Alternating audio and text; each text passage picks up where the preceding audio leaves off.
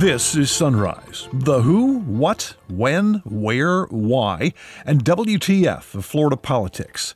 I'm Rick Flagg reporting from Tallahassee, where high school student J.J. Holmes is pleading with the governor to let districts adopt masking policies so he can go back to school. J.J. has cerebral palsy. He's confined to a wheelchair, and he can't go back to school if the other kids don't have to wear a mask.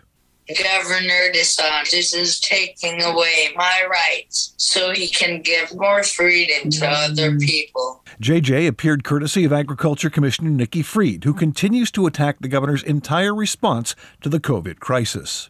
I know that some of you are tired of listening about COVID, and I know that some of you are tired of hearing the numbers and talking about it. But we're not through this yet. The governor held a press conference in Orlando Monday to talk about treating COVID patients with Regeneron, an antibody for people who already have the disease.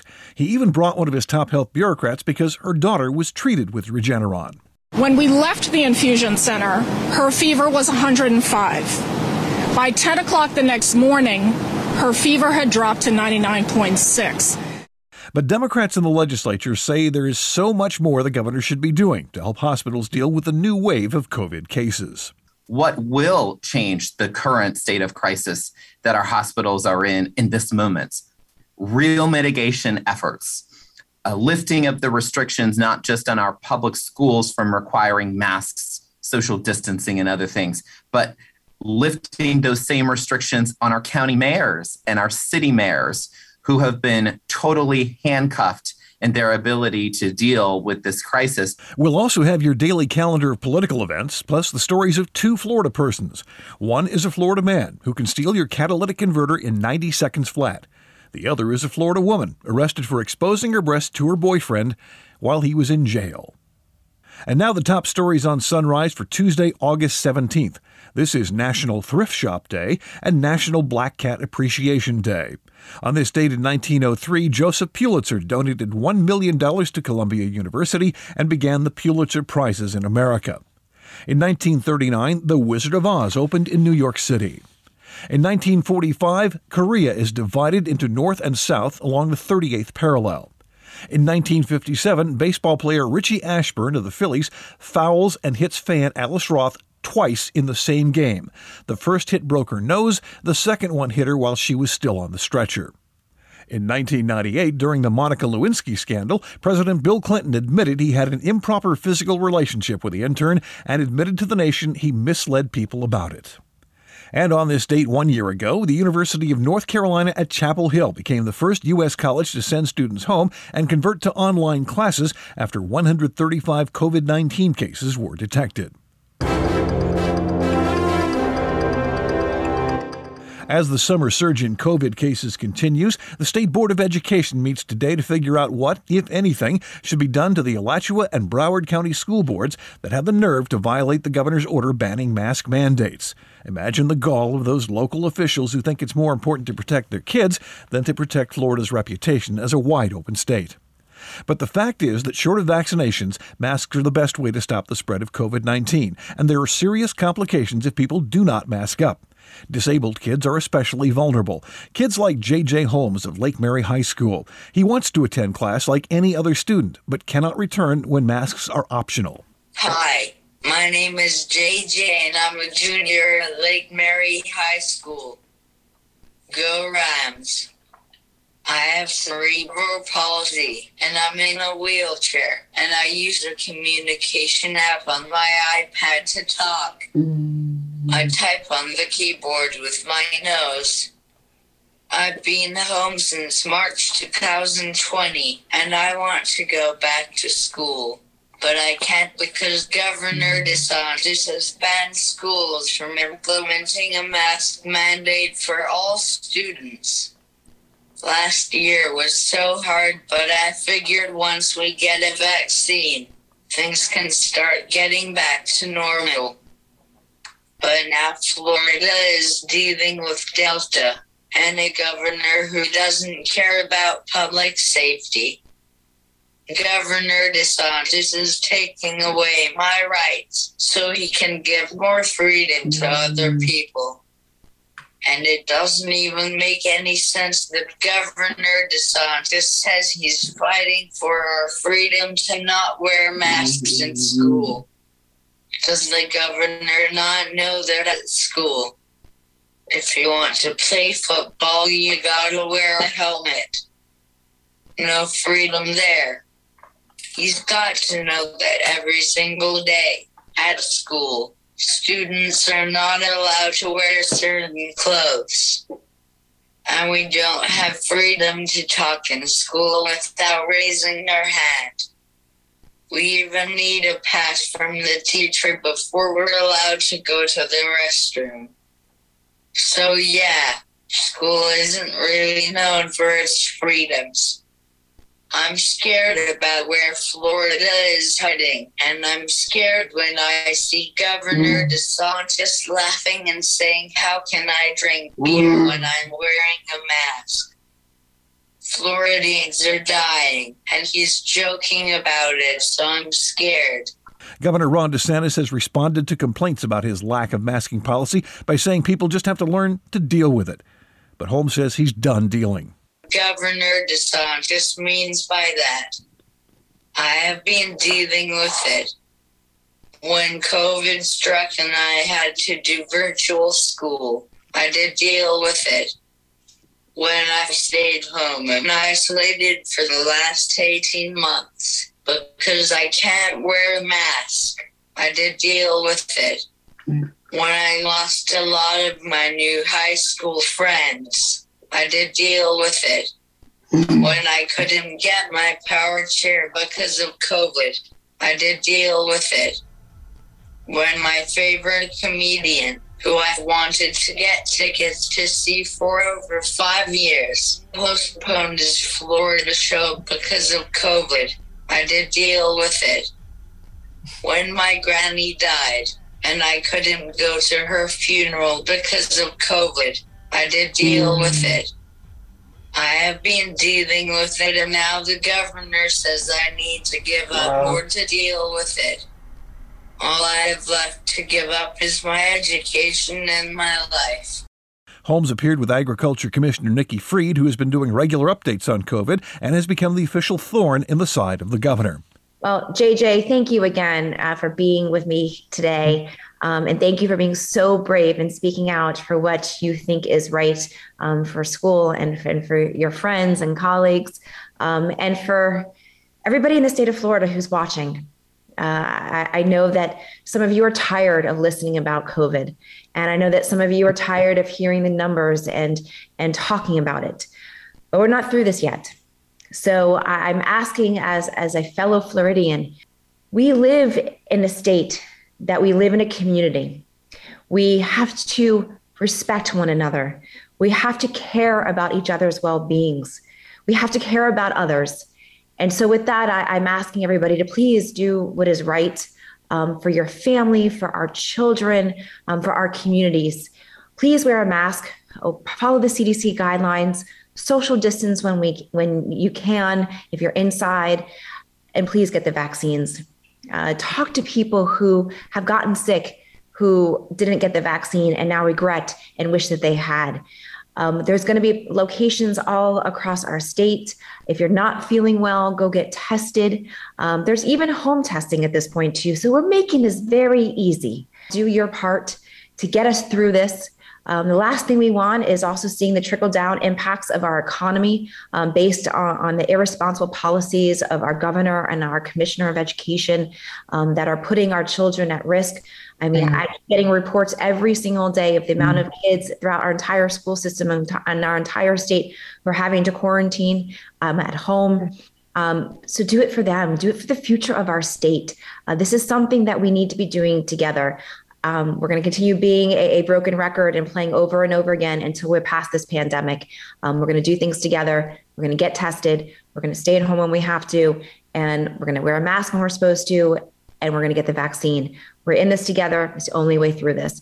The governor actually held a press conference Monday where COVID-19 was the subject, but he did not mention the more than 40,000 Floridians killed by COVID or the ongoing surge in cases, more than 150,000 in the past week.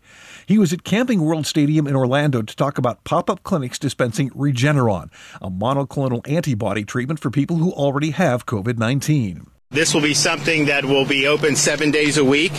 You go to patientportalfl.com. You'll be able to make appointments. We are going to be doing more. We're going to be doing more in the Central Florida region. We're going to be doing more South Florida. I mean, pretty much the whole state.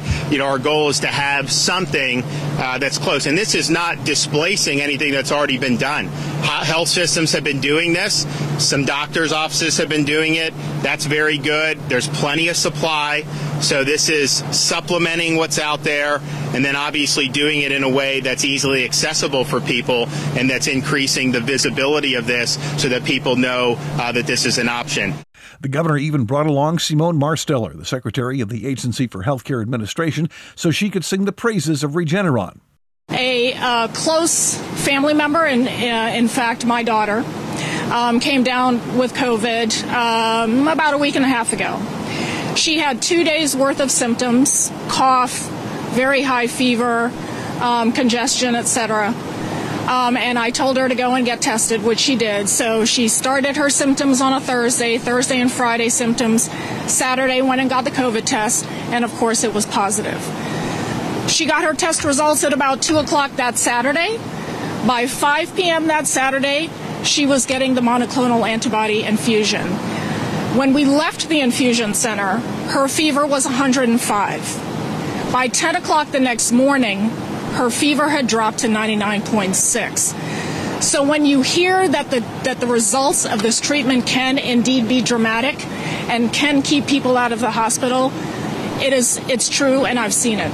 My daughter is immunocompromised. She had not yet been vaccinated, and yet the results of this antibody treatment had dramatic effects. There's no doubt Regeneron can work wonders if you've already got COVID, but it's not a vaccination. And DeSantis rarely talks about vaccines anymore, or masks. State Representative Carlos Guillermo Smith of Orlando says that has to change. He has to repeal this ridiculous ban on mask mandates in our schools. We have to put every tool on the table to encourage vaccination in the state of Florida. There needs to be incentives. Right now, our hospitals are in crisis. They are totally overwhelmed. Even if millions of Floridians got vaccinated tomorrow, and we know that vaccine will be extremely effective, it will be another 5 or 6 weeks before those individuals are fully protected, which doesn't change the current state of crisis that our hospitals are in right now in this moment. What will change the current state of crisis that our hospitals are in this moment? Real mitigation efforts, a lifting of the restrictions, not just on our public schools from requiring masks, social distancing and other things, but lifting those same restrictions on our county mayors and our city mayors who have been totally handcuffed in their ability to deal with this crisis because of legislation that has been passed. Now, that legislation is already signed into law, but we all know that the governor has extraordinary special emergency powers. And if he were to redeclare a state of emergency, which he should, because that is our current situation, he would be able to suspend those restrictions on local mayors and local leaders so that they can mitigate this crisis, prevent more people from entering the hospital, and do everything that we can to put every tool on the table. I'd also like to hear from Dr. Rifkes, our state surgeon general, because I want to remind you all that his experience that brought him to this position include the fact that he was a professor of pediatrics, specifically at Yale. And also at the same time, he used to chair the pediatrics department at UF College of Medicine. I would like to hear from our state surgeon general about the impact of COVID specifically on children and what needs to be done to certainly mitigate that impact. And State Representative Christine Hunchofsky of Parkland says the governor really needs to reconsider his decision to release the COVID stats once a week instead of every day. She says they're flying blind with outdated information. I come here as a state representative, but I was also a mayor when COVID first hit our communities.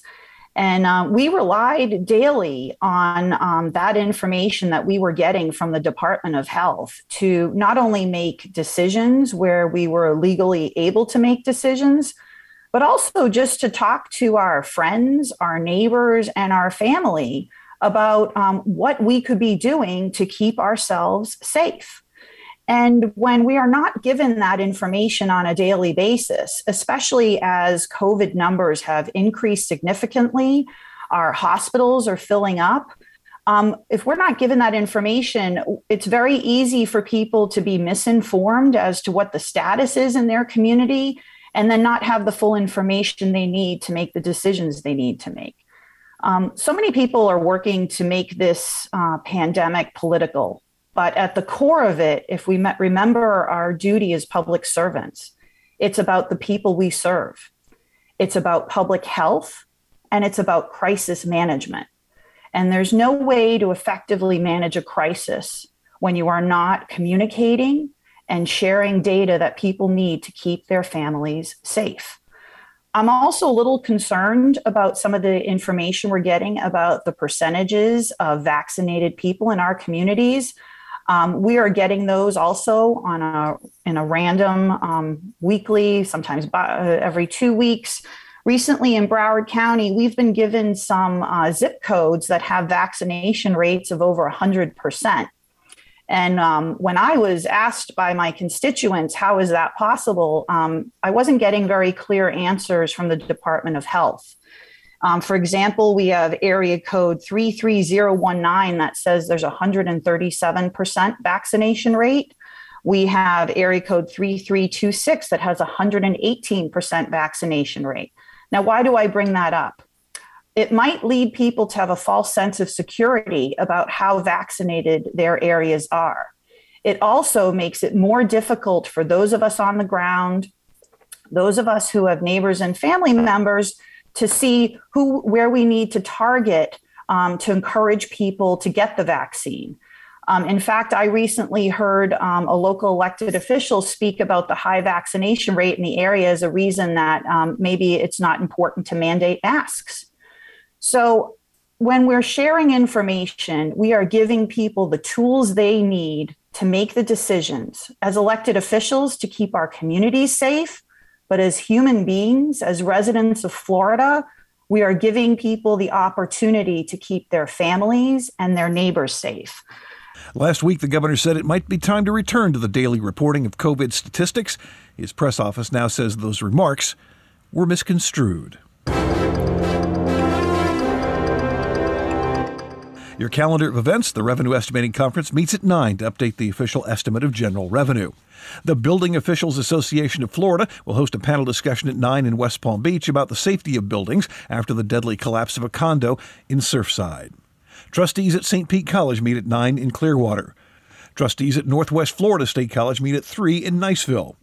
The State Board of Education holds an emergency meeting at 4 to discuss school district compliance with an executive order and rule aimed at preventing requirements that students wear masks during the COVID-19 pandemic. The board will focus on Alachua and Broward counties, which are requiring students to have a doctor's note to be exempt from wearing a mask. And trustees at North Florida College meet at 5:30 in Madison. Deputies are searching for a Florida man who has a habit of pulling up to vehicles, crawling underneath, and removing their catalytic converters. The individual has been identified as 46-year-old Jason Fisher, and in a recent heist, he completed the job in 1 minute and 30 seconds flat. Remember that the next time your mechanic tells you it's going to take 3 hours to replace your converter. And if you've seen Jason, you might want to call the Charlotte County Sheriff's Office. Finally today, a Florida woman has been arrested for lewd behavior after she exposed her breasts and masturbated during a video visitation with her jailed boyfriend. 38-year-old Danielle Ferraro went to the Charlotte County Jail last week to visit her boyfriend, Cody Thomas, and it was entirely virtual, no contact allowed. But officers say Danielle began rubbing her breasts and appeared to have an orgasm as she rocked back and forth in her chair. Toward the end of the session, she flashed her boobs. The woman was arrested a few days later and told officers, quote, "I cannot believe that showing Cody my boobs would get me arrested." She'll be arraigned September 1st. That's it for this episode of Sunrise. I'm Rick Flagg in Tallahassee, inviting you to join us again tomorrow as we plumb the depths of Florida politics.